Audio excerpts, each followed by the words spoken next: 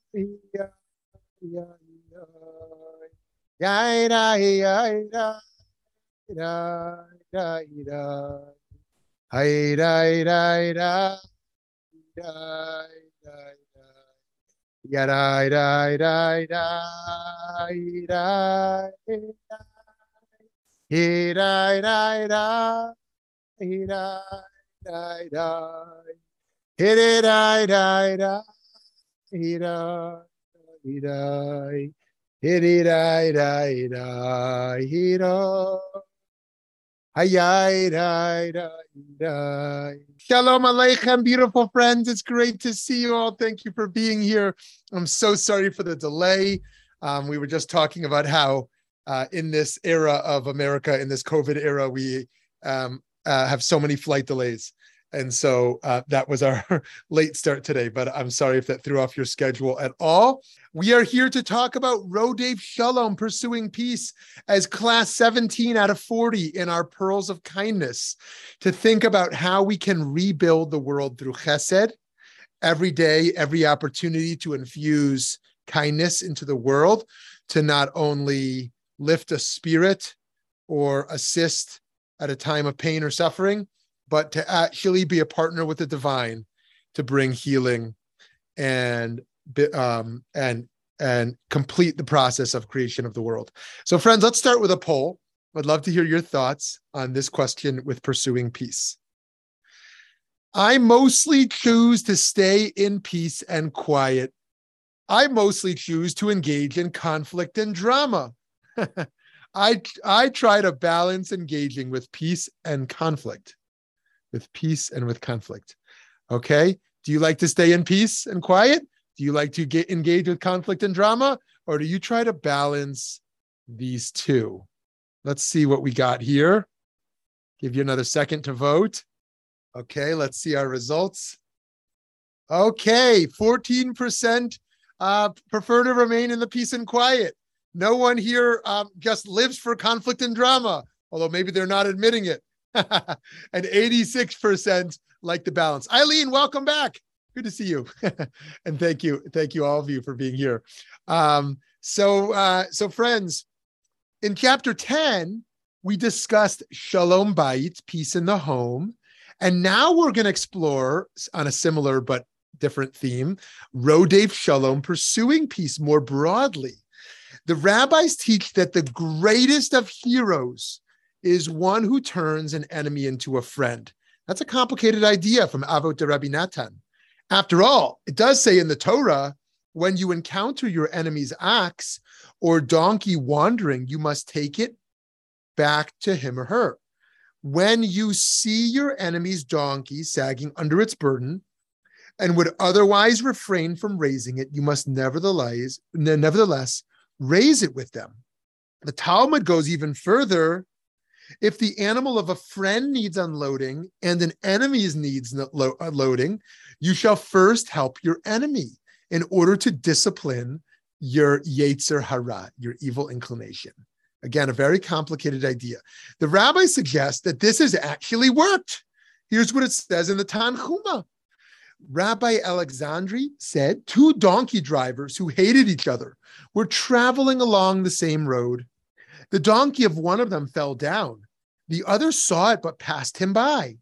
After he had passed by, the other said, "It is written in the Holy Scriptures, if you see your enemy's donkey." Forthwith he went back to help him with the load. The other began to think things over and said, "So-and-so is evidently my friend, and I didn't even know it." The two went into a roadside inn and had a drink together. What led them to make peace? One of them looked into the Torah. Okay, friends, so here we see a case where this actually works from the rabbis. If this is true for enemies, how much more so should it be true for those who are not our enemies? We do not wait passively to resolve tensions, but move eagerly towards them. Rabbi Chaim of Volozhin, the great late 18th and early 19th century century thinker, taught, when it says seek peace, it means that you should want there to be peace between you, even if, in your opinion, the other person harmed you. Nevertheless, you should pursue it. You should be the Rodeif Shalom, the pursuer of peace, rather than waiting for the other to reconcile with you first. You can be the one to initiate. So what's the psychological work involved here? The Torah instructs us not to hold grudges. You shall not take revenge, nor shall you bear a grudge against the members of your people, it says over there in Leviticus 19:18. The Rambam elaborates, you shall blot any offenses against you out of your mind and not bear a grudge. For as long as one nurses a grievance and keeps it in mind, one may come to take vengeance. The Torah therefore emphatically warns us not to bear a grudge, so that the impression of the wrong shall be completely obliterated and no longer remembered. This is the correct principle, for it alone makes civilized life and social interaction possible. I saw a nice Facebook post this morning from David Wolpe, and I want to make a plug for our in-person event, in addition to Zoom, of course, with Rabbi Wolpe in just a few months, right after the holidays. And he made a nice Facebook post saying, when someone is offending you, think of yourself as a baseball batter, right? As a batter, you don't swing at most pitches, right? You don't swing at most pitches. Think about that also when someone is offending you. Is this a pitch worth swinging at? I thought that was kind of a nice way he said, a kind of a nice way when someone's offending you to kind of think of yourself as a batter. Do I wish to swing at this or not?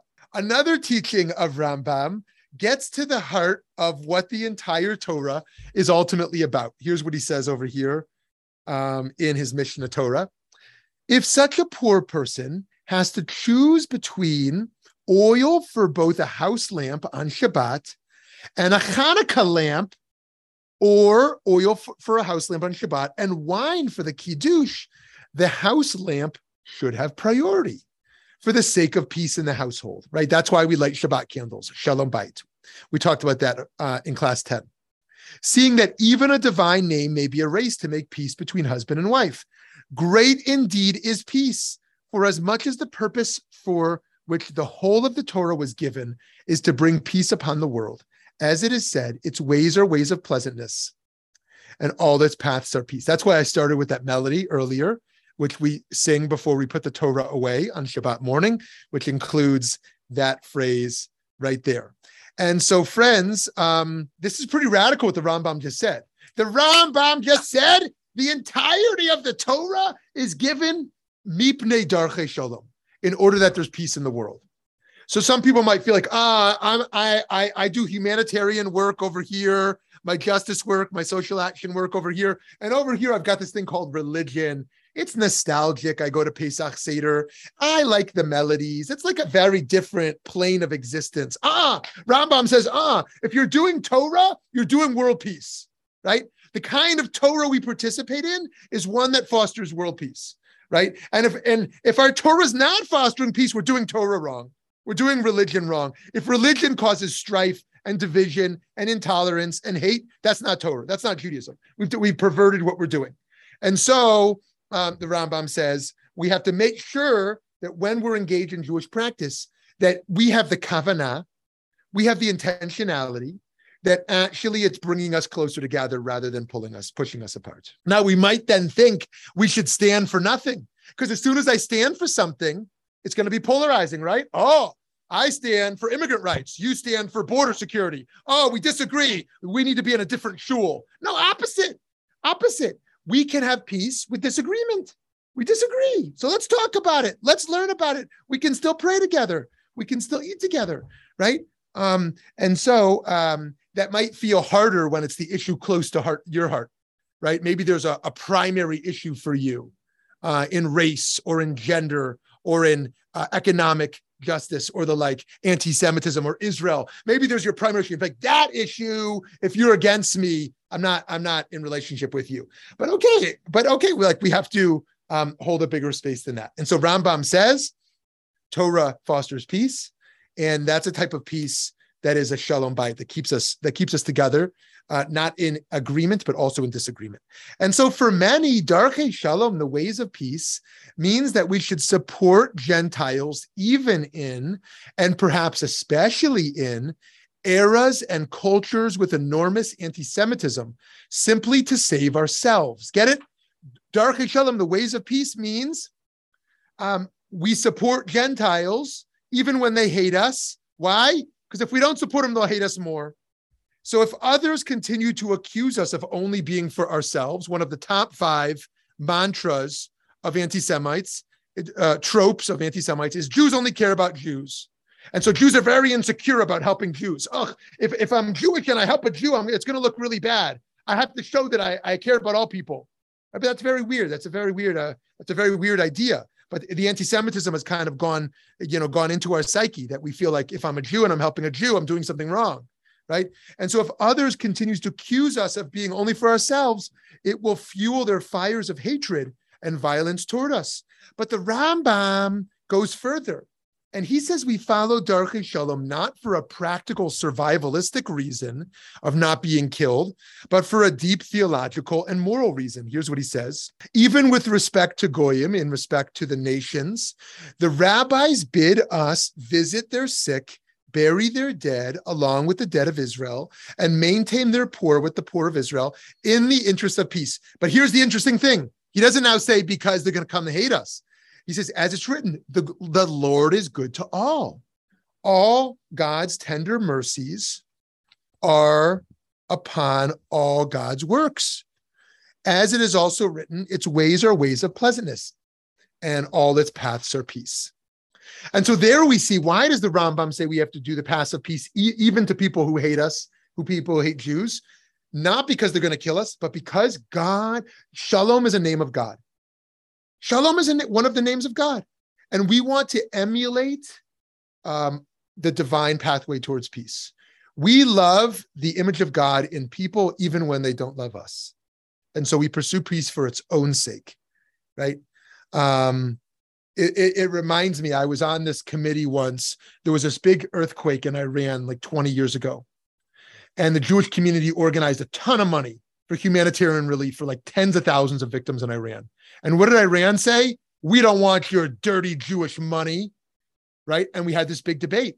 Do we lie and say the money's not from Jews, and just because saving life is more important? Or do we say, you don't want our money? Forget it. There's plenty of other humanitarian causes.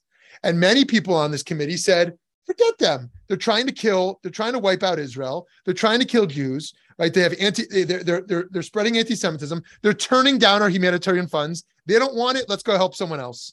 And the other argument was, you know what? It's the people up top saying that. Let's go through the back door and lie and say it's not Jewish money and try to get it to the people who need it anyways. It was a very interesting debate. Aside from meaning peace, Shalom, as mentioned, is also a name of God. And so we pursue peace so that we can emulate a loving, peaceful God, the Rambam teaches. We are to pursue peace within the home, within communities, and within society at large.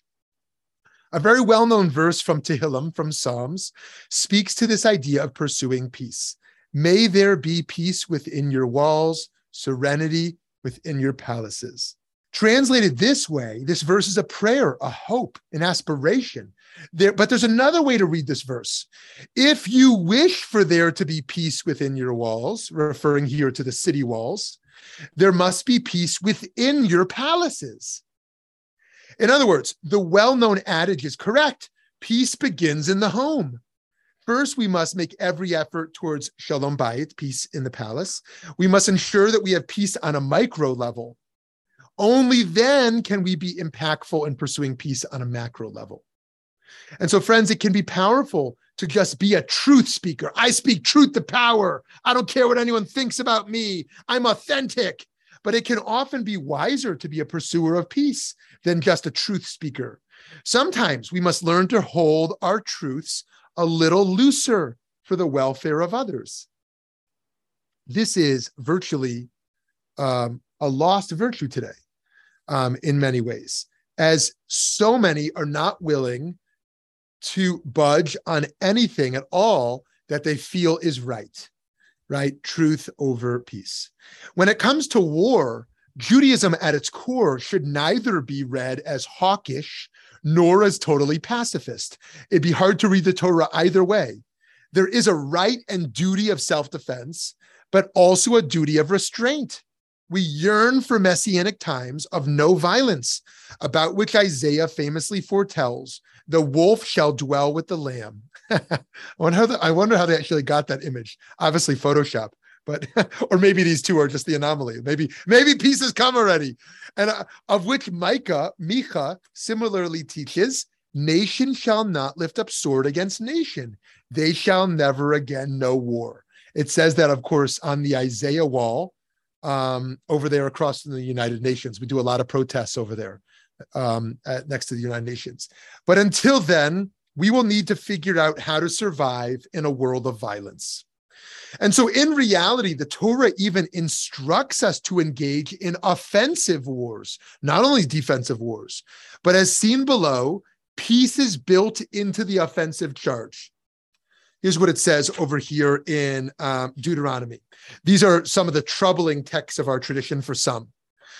When you approach a town to attack it, i.e. offensively, you shall offer it terms of peace. If it responds peaceably and lets you in, all the people present there shall serve you as forced labor. If it does not surrender to you, but engages in battle with you, you shall lay siege to it. And when the Lord your God delivers it into your hand, you shall put all its males to the sword.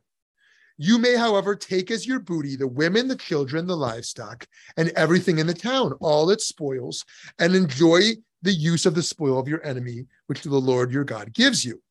The rabbis emphasize here how serious this call for peace in Deuteronomy just quoted must be. Here's what it says in the Midrash. God commanded Moshe to make war on Sichon, but he did not do so. God said to him, have I commanded you to make war on Sichon? But instead you begin with peace? By your life I will confirm your decision. Every war upon which Israel enters, they shall begin with an attempt to bring peace. As it is said, when you come near to a city to fight against it, then proclaim peace unto it. In another famous and perhaps disturbing biblical text, we see just how seemingly violent God's demand can be. Here's what it says over here in Shemuel, the book of which I'm named after, the book of Samuel.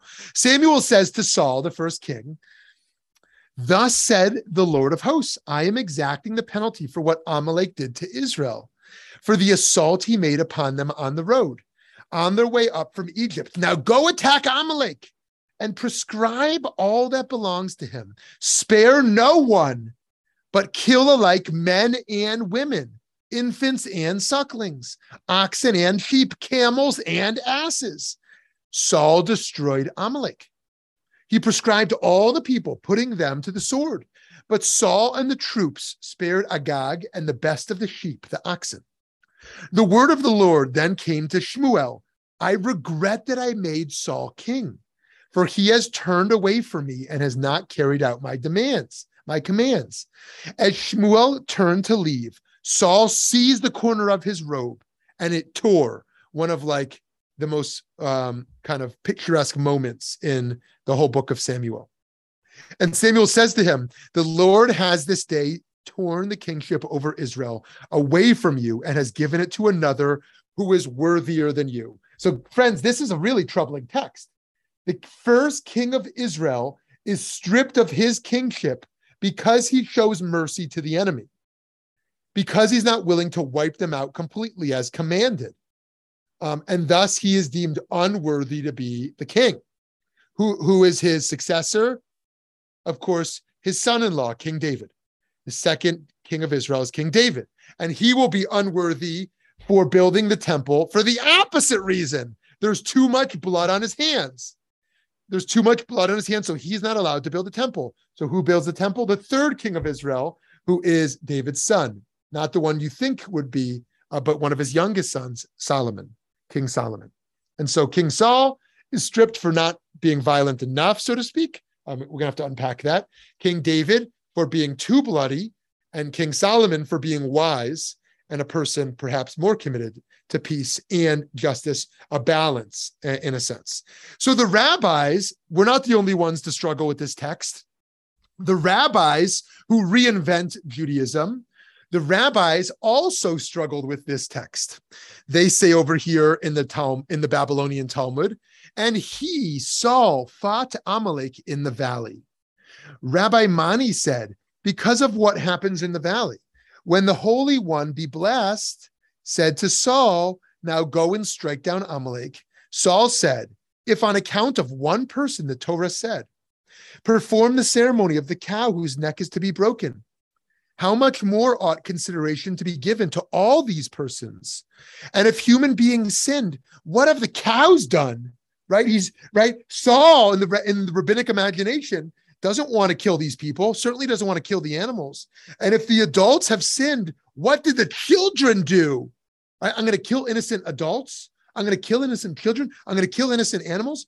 A divine voice came forth and said, be not righteous over much. Don't be so just. It comes and says, even built into the laws of Shabbat, we learn how instruments of war and violence are to be viewed. This is a great debate. So as many of you know, there is a traditional prohibition against carrying in public. So traditional Jews only carry in public when there's an eruv, right? I was just at Ethan's beautiful complex where he's sitting now, and the builder of that complex showed me, or maybe Ethan showed me, I don't remember, one of the two of you showed me an eruv right across the street. There's a rope right across the street from Sloan Lake where you can see this kind of rabbinic legal construction of turning a public space into a private space. So here's what it says over here. This is where the rabbis are debating ritual, but really they're debating ethics. Here's what it says. A person should not go out on Shabbat, not with a sword or a bow or a shield or a mace or a spear. And if they did, they are liable for a sin offering, right? Because they carried in public. Rabbi Eliezer says they are just an adornment for him, like jewelry. Right? You're allowed to wear jewelry. If you're wearing earrings, you're not carrying them, you're wearing them, right?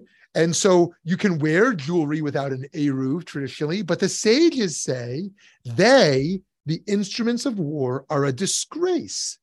For the verses say in Isaiah, as we already quoted, they shall beat their swords into plowshares and their spears into pruning hooks. Weapons are bad.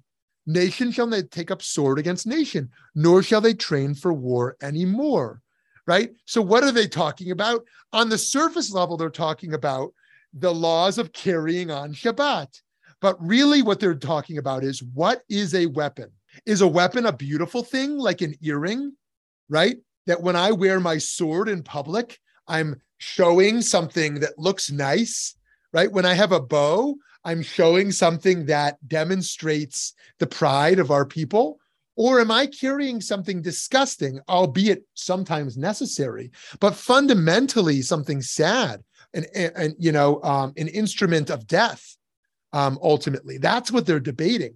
If it's an adornment, you can carry it. If it's not, you can't carry it.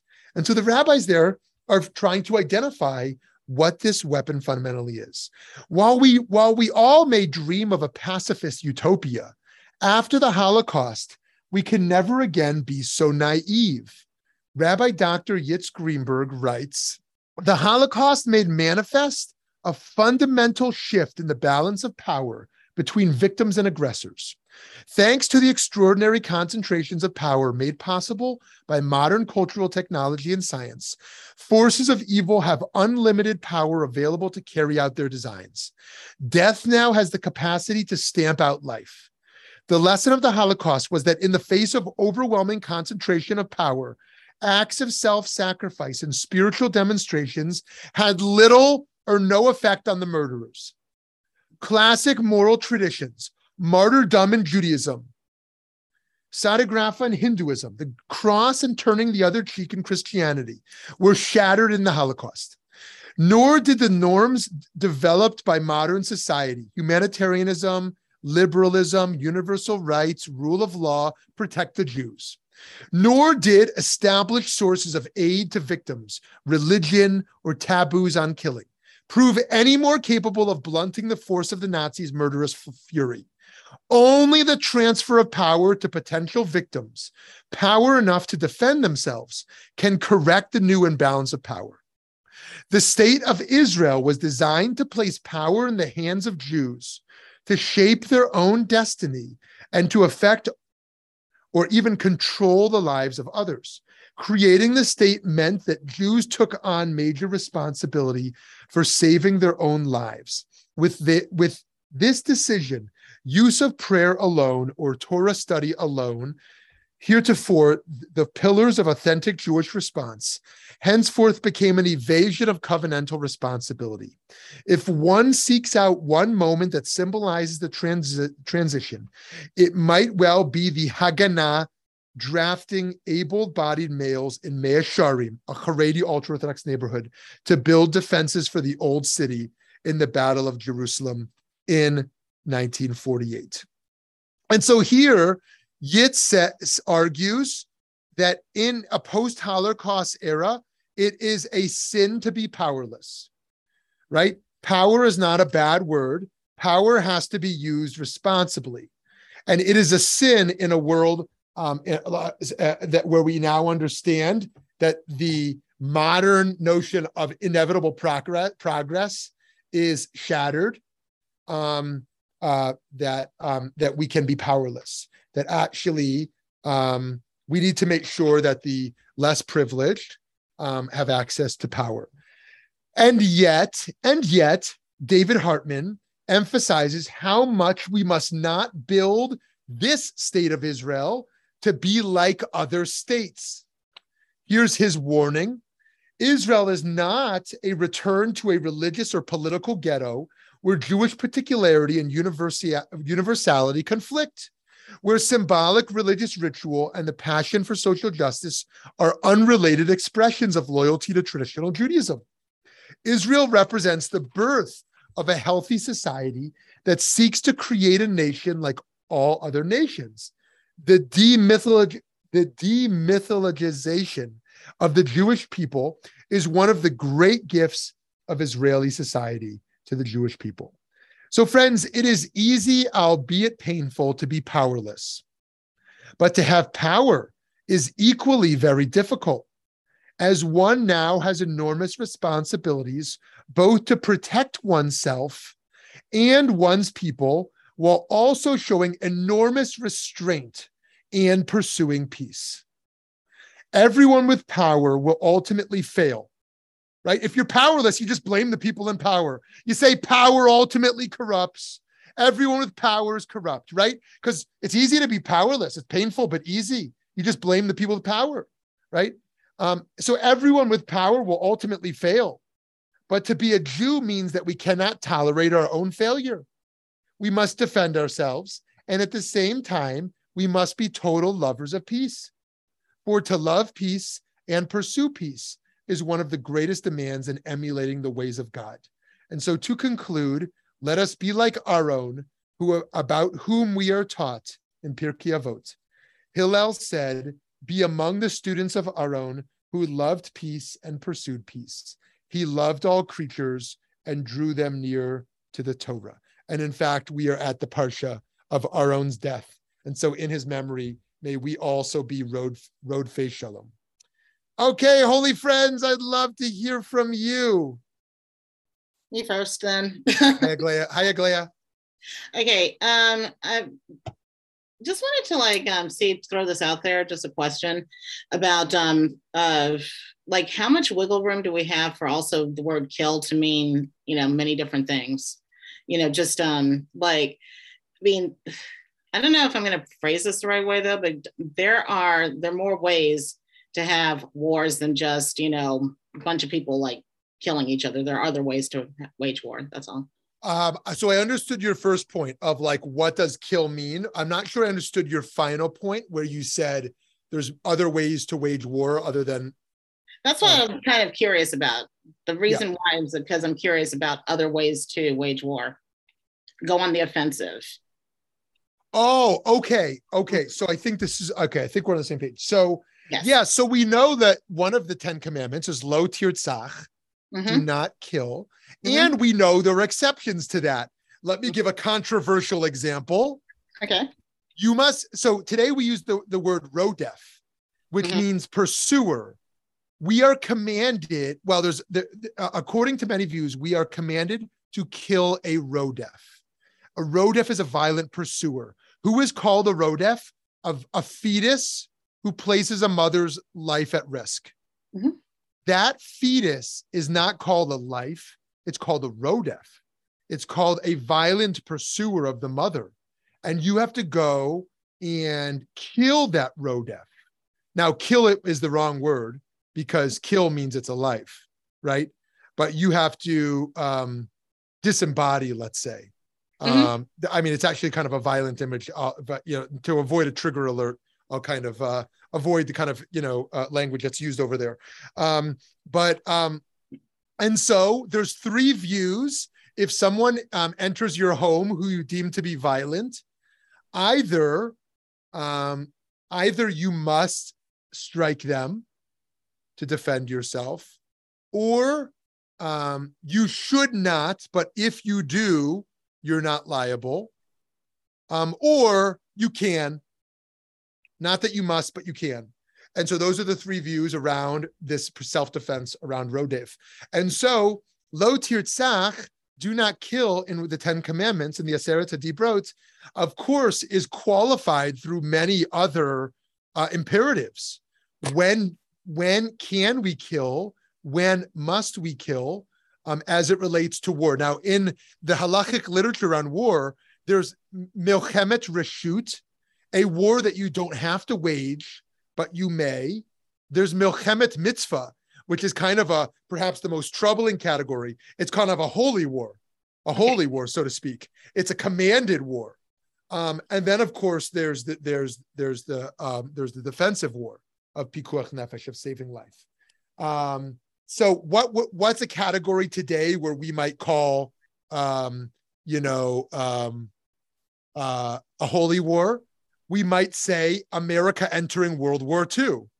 America didn't need to enter World War II. Many historians suggest the war was already over. The Soviets had kind of destroyed on the Eastern Front the Nazis enough. In American history books, we make it sound like America was the hero of the whole story, but it may be more complicated, of course. And so, but nonetheless, the idea of fighting Nazis, not that any of us want to do that, but could be described as a holy war, like to liberate concentration camps and the like. And so too, we can imagine cases today. Now, things are very complicated. When you look at a Russia, versus Ukraine, few of us are total pacifists or total hawks on that. The total hawks who say, regardless of the consequence with Russia, we must back Ukraine fully, even if it leads to World War III. I know few people who are that hawkish. And I know few people who are so pacifist who think we should do nothing to aid Ukraine, lest Russia be agitated, given that most Americans, of course, side with the I was going to say alleged victim, but I'll just leave alleged out. The victim of Ukraine. Oh, you didn't. There was a discussion on a listserv for one of the schools I teach for, and it just went on for 80 some odd messages of just ridiculousness over this. So sorry. Right. Yeah. And so this stuff is very complicated. This stuff, of course, is very complicated. Anyways, long story short, is in regards to war. Now, to just last point on this, we know that warfare is rarely going to include what we used to halakhically call a kind of hand-on-hand combat, yes. Right? Sticking a sword into a person on a battlefield. Now we have cyber warfare. Now we have pandemic warfare, where people can poison waters. People can spread pandemics intentionally, perhaps, by which I'm not, by the way, saying that it's all a Chinese conspiracy, as to why we have the pandemic. That's not the argument I'm making here. We have warfare by drone. We have warfare by plane. And so what we used to call killing is actually not the type of killing we have in warfare today. Okay, lots more to say. Eileen, over to you. Thank you. I'm on an iPhone and I'm not sure how to work all this stuff. That's okay. We're with you. All right. I wanted to comment about the idea of power. And yes, absolute power corrupts absolutely. And I think all we have to do is look at our current political situation and see where people have decided that they want to go into politics not for service, but for the ability to gain power, and by gaining power, gaining all of the concomitant factors that go with it. Yes, great. Thank you for that. And that reminder that we could take a cheshbon every day. There was a self-accounting every day. There was a great article in the New York Times on Shabbat.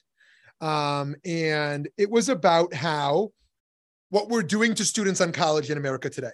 And what we're doing is throwing opportunities at them, without actually, anyone read this? It's a great article, without actually helping them to pursue the questions of the purpose of their life. Right? Here's a great opportunity of a job, a great opportunity of an internship, a great opportunity to study abroad. And they're just pursuing ambition, pursuing opportunities, as opposed to pausing, like, wait a minute, what am I pursuing and why? Right? What is the good life? Right? I'm not just chasing ambition or power or wealth, right? What is the good life I'm actually pursuing? And one of the things we can do when we're about to pursue a new endeavor is say, why am I pursuing this? It's okay to pursue it for wealth. It's okay to pursue it for reputation. It's okay to pursue it for pleasure, right? But we should be very aware of what we're pursuing and why. And many people don't have that self-awareness to even engage in a process. Why am I living the way I'm living? Why am I choosing what I'm choosing to do each day? And so this issue of those who are power hungry, and those who are literally climbing hierarchies, climbing ladders, simply because of this psychological need for power. Now, let me offer one other idea before we go to Sarah here, which is that in modernity, we believed there was a binary called the powerful and the powerless, called the rich and the poor, called what do you call them in France again? Or what do you call them in Marx? The bourgeois and the bourgeoisie and the proletariat. Yeah, thank you. The bourgeoisie and the proletariat. Anyways, there's a few different languages I'm thinking about here. But in any case, we get the point. You have a French Revolution. There's two sides, and the two sides are pretty clear, right? And so then comes postmodernity, and someone named Michel Foucault emerges. And Foucault says, "Whoa, you're deceiving people here. You think power is one dimensional, is unidirectional. Actually, there's multiple forms of power, and power is multidirectional. And anyone who is claiming to be powerless is deceiving you, and anyone who's claiming to be all powerful is also deceiving you, because people are a lot less powerful than they may claim to be and a lot less powerless than they may claim to be. And so we have to understand there's multiple forms of power that are involved in any moment. So anyways, let me just acknowledge that point there as well. Yeah. Hi, Sarah. Hi. So there's so many things to address at this point. It sounds basically like not only is power multidimensional, but perhaps what our role is to pursue power with others and to find that extraordinary balance so that we're neither on offense or defense, that we are in peace, mostly with self, so that we can be in that space with others. But I was really fascinated by the notion of Rodeif and how one defines that and what subjectivity falls into that definition of that violent pursuer, because so many of us see that all around us and live in fear and hence a sense of aggression because we're afraid. So I'm more curious to expand that notion and how we use it and how we redefine it so that we can be in power with that pursuer. Wow. So thank you for that, Sarah. So there were a number of things there. Just so I understand your second your second point there. If you'll flesh that out just a little bit more around this issue of how we relate to the Rodeif. Well, when we say that someone is a Rodeif, is a violent pursuer, what I define as a violent pursuer may indeed be that aggressor whose aggression I shouldn't even swing at. Going back to your notion of the batter. Right. And I loved that idea of, knowing when to swing and when not to swing. Yeah. So seeing that Rodeif as a bad pitch, as opposed to great. the one that needs to be hit right out of the park.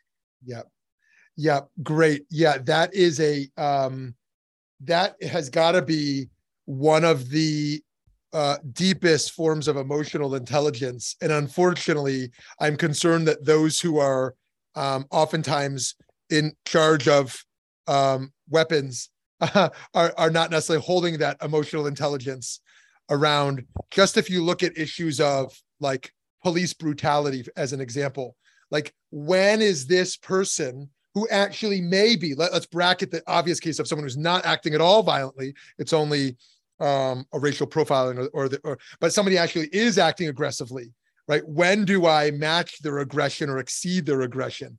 How do I, or take a case of an abusive parent, and then child services comes in and also engages in what may be at times deemed an act of violence of kind of breaking this family apart, or take the case of a threat made by a foreign nation, like when Iran says, we're going to bomb you, Israel. Like, when do you take that threat seriously? And when do you say, this is all talk? When is a bully all talk? Their bark is, louder than the, strong. What's the phrase? Stronger than the bite, or louder than the bite, whatever it is. You get the point. And when do we actually take threats really seriously? So that is a great point. And I'm curious how other people would engage with Sarah's great point around which pitches do we swing at as it appears from a Rodeif today. And alongside that, like, when are we violently responding to the violent Rodeif? And when are we the Rodeif Shalom? When are we the pursuer of peace? Now, some might say you can only be that Rodeif Shalom, that pursuer of peace, before the pitch is thrown, right? Once the pitch is thrown, you can just react to that ball coming at you, right? So that's kind of something to think about. Now, just to go to your first point, then I want to open it up on your second. Here's a space where we can think about the multi-dimensional nature of power. Sometimes in a relationship, just take a marital relationship for the moment, there may be one partner who we deem to be more aggressive. Aggressive might feel like too intense of a word, but a more assertive, more confrontational. However, it may also be that the other party is passive aggressive, right? There may be someone who articulates a form of aggression and another who kind of uses aggression differently. There's different ways to kind of demonstrate power in conflicts, and we can become aware of that, in various ways. Okay, Lauren, let's go to Lauren here. Hi. Just the term of, when do you take it seriously? As Jews, we got to take it seriously. When someone says, I want to kill Jews, believe them. We've seen it too often in our history. So, make peace when you can. But if someone's truly, truly after you, wants to kill you, you got to take it seriously. You got to defend yourself. Mm-hmm. Mm-hmm. Great. That's it. Thanks, Lauren. Thanks, Lauren. Yep. Okay, can I just jump in here? Okay. Yes, please. All yes. right. I'm going to say that I have to agree with Lauren because considering where I live, there are a lot of things about my own neighborhood that make me feel unsafe. That said, if I wanted to bring in moral relativism also, a lot of the time, though, the Rodeif thinks you're the Rodeif. So that has to be taken into consideration. Now, when we found out Putin invaded Ukraine, I had to give up my lecture and turn my class into a group therapy session. Okay, that happens to a lot of us sometimes. And these young men were just scared that they were going to get drafted. I mean, they were just like, their minds went one to the next. And I just said, wait a minute, kids, hold on. First of all, the likelihood that you're going to get drafted is like a slim to none, first of all. And second, they said, okay, you are going from one thing to the next, to the next, to the next. Right now, this is the information we have. Stick with what we have for right now. That's what you can deal with for right now. Yeah. Awesome. Thank you for that.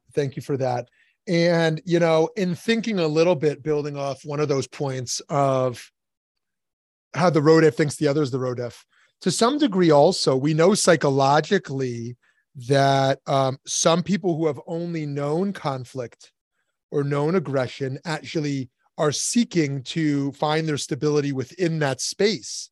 And so the perpetuation of such violence feels like that safe place. They're under attack. There's that threat there. And so we know that part of this work of pursuing external peace has to start internally for us to learn how to feel safe within ourselves, safe with a sense of inner peace, where we're not looking to wreak havoc, perpetuate the kind of turmoil externally that we feel internally. Yes. Hi, Toby. Good morning. What a great discussion. I think Sarah's point is really well taken. As an individual, if you're being bullied as a kid and you're a kid, how do you really have a grasp of when is this bullying just kidding around and when is it, life-threatening or safety-threatening? And that doesn't stop when you stop being a kid. Right. All of us have individually, I'm guessing, all of us have come into contact with bullies in our work. Right. I certainly have, prosecutors and judges, they're called. And they're not being reasonable. And I think it was Sarah who said, when do you know? First of all, the quote that I have from a guy who was involved in all the Iraq wars, is that a hill worth dying on? Mm-hmm. Same thing as the bat worth swaying and whatever.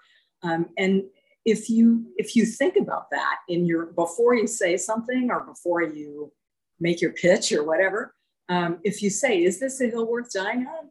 That's a way to sort of separate the match from the flame, as the Musar folks would say, right? You know? Yeah.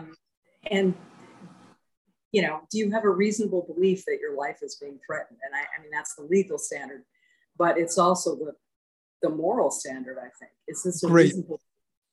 Beautiful, beautiful. To extend that powerful conversation that Toby's bringing up to the book of Jonah for a moment. As most of us know, Jonah is asked to go tell the people of Nineveh to repent, right? This is what we read this on Yom Kippur. And he runs the other way.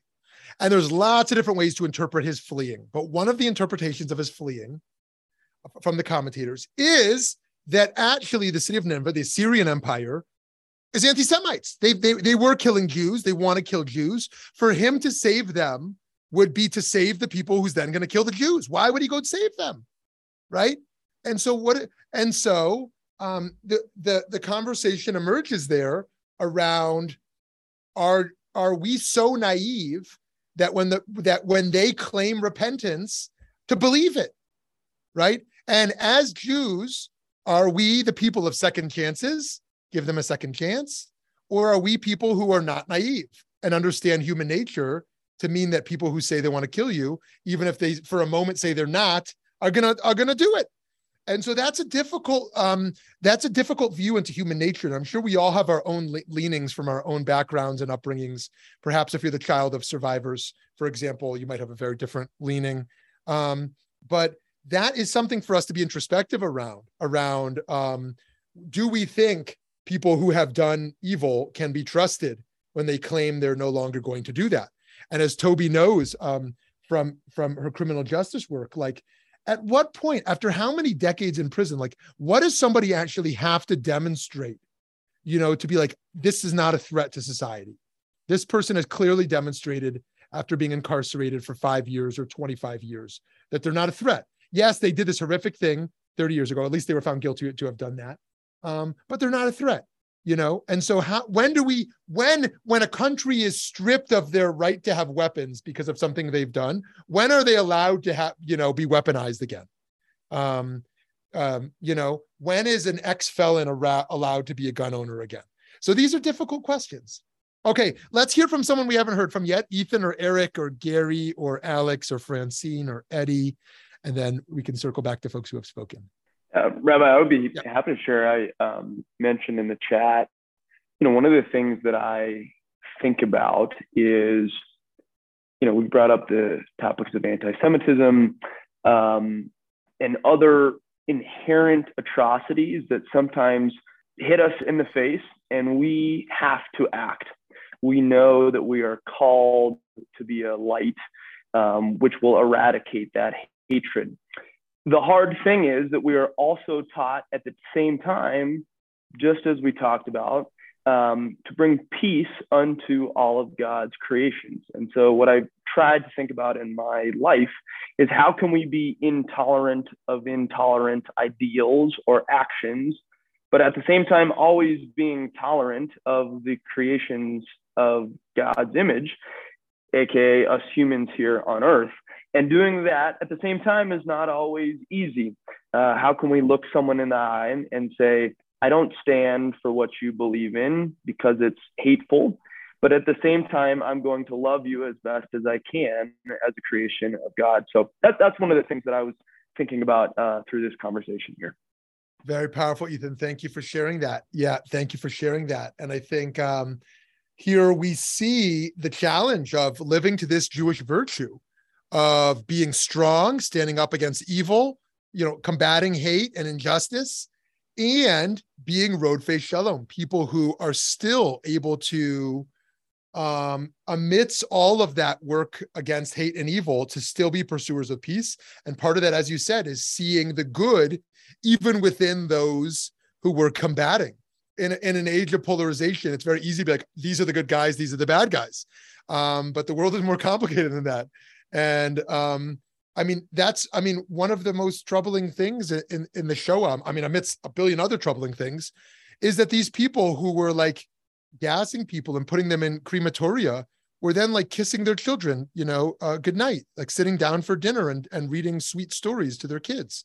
Like people who are capable of the most atrocious things are also capable of like sweet, beautiful things. And that's one of the realities of today as well. And that should give us also pause. Where are we potentially complicit in some really, dangerous stuff, even while we're a part of beautiful things in our lives? Can I just jump in and say one thing though? I completely 100% agree with you about thinking about what we're complicit in. Yeah.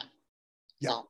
Thank you. Yeah, good. So thank you. And so, and sometimes we think we're not complicit in violence because we're not doing physical violence, but actually there's systems of violence that we in some ways are supporting. That's complicated. And also in the name of peace, people advocate all kinds of things. Think about the Israeli-Palestinian conflict. We know Jews who in the name of peace say we should be as aggressive and forceful as possible because that is the only pathway towards peace, to be strong. We know those who say only by giving land will we have peace. Those who say only by giving humanitarian aid, only through diplomacy, right? Only through multinational, engagement, right? And all in the name of peace, people advocate very different things. Or people who advocate for peace in America. Some people say peace means my political party wins. We get what we want. Right? No, right, as is chanted at rallies, no justice, no peace. There's no peace until there's justice, right? And so other people mean by peace that we're all going to be friends, like we're going to, and so this is really complicated in the name of peace. The word is so elusive. The word is so elusive. Okay. We might have time for one or two more comments, questions. Just a comment. I'm in Ottawa at the moment, and in Parliament Hill, it's the Peace Tower. So I just thought that's a really nice thing to share. Awesome. So friends, we naturally gravitated towards the most intense conversations around pursuing peace, but bracketing the things that we don't have to or probably won't engage in directly so much, such as global conflicts, even though we like to discuss them and read about them, such as some of the worst atrocities of modernity. We in our own local spaces, in our synagogues, in our local Jewish communities, in our families, we have conflicts. In our social groups, we have conflicts, and we can have to choose whether to be on the side of kind of adding fuel to the flame because we think that conflict is kind of either exciting or interesting or worth fighting out, or whether we actually want to be productive agents of helping to bring peace to tense situations, to homes and to friendships. And of course, peace is not the only value, it's balanced with many others. But this is one of the most commonly repeated words in our tradition, this word of shalom. It's one that we pray for, we sing about, and we don't just think God brings peace, but that we have to be pursuers of peace ourselves. So thank you for joining. I look forward to next week talking about random acts of kindness before we get to what we often think of as the opposite of Rodeif Shalom, which is Rodeif Emet, pursuers of truth. Have a great day. See you soon. Thanks for joining us for this episode of the Valley Beit Midrash podcast. Remember that you can join our email list at valleybeitmidrash.org to stay up to date on new programs, learning opportunities, and more ways to stay connected. If you enjoyed learning with us today, support our work by making a donation at valleybeitmidrash.org/donate. Join us next time as we continue to work together to build a better world. Thanks for listening.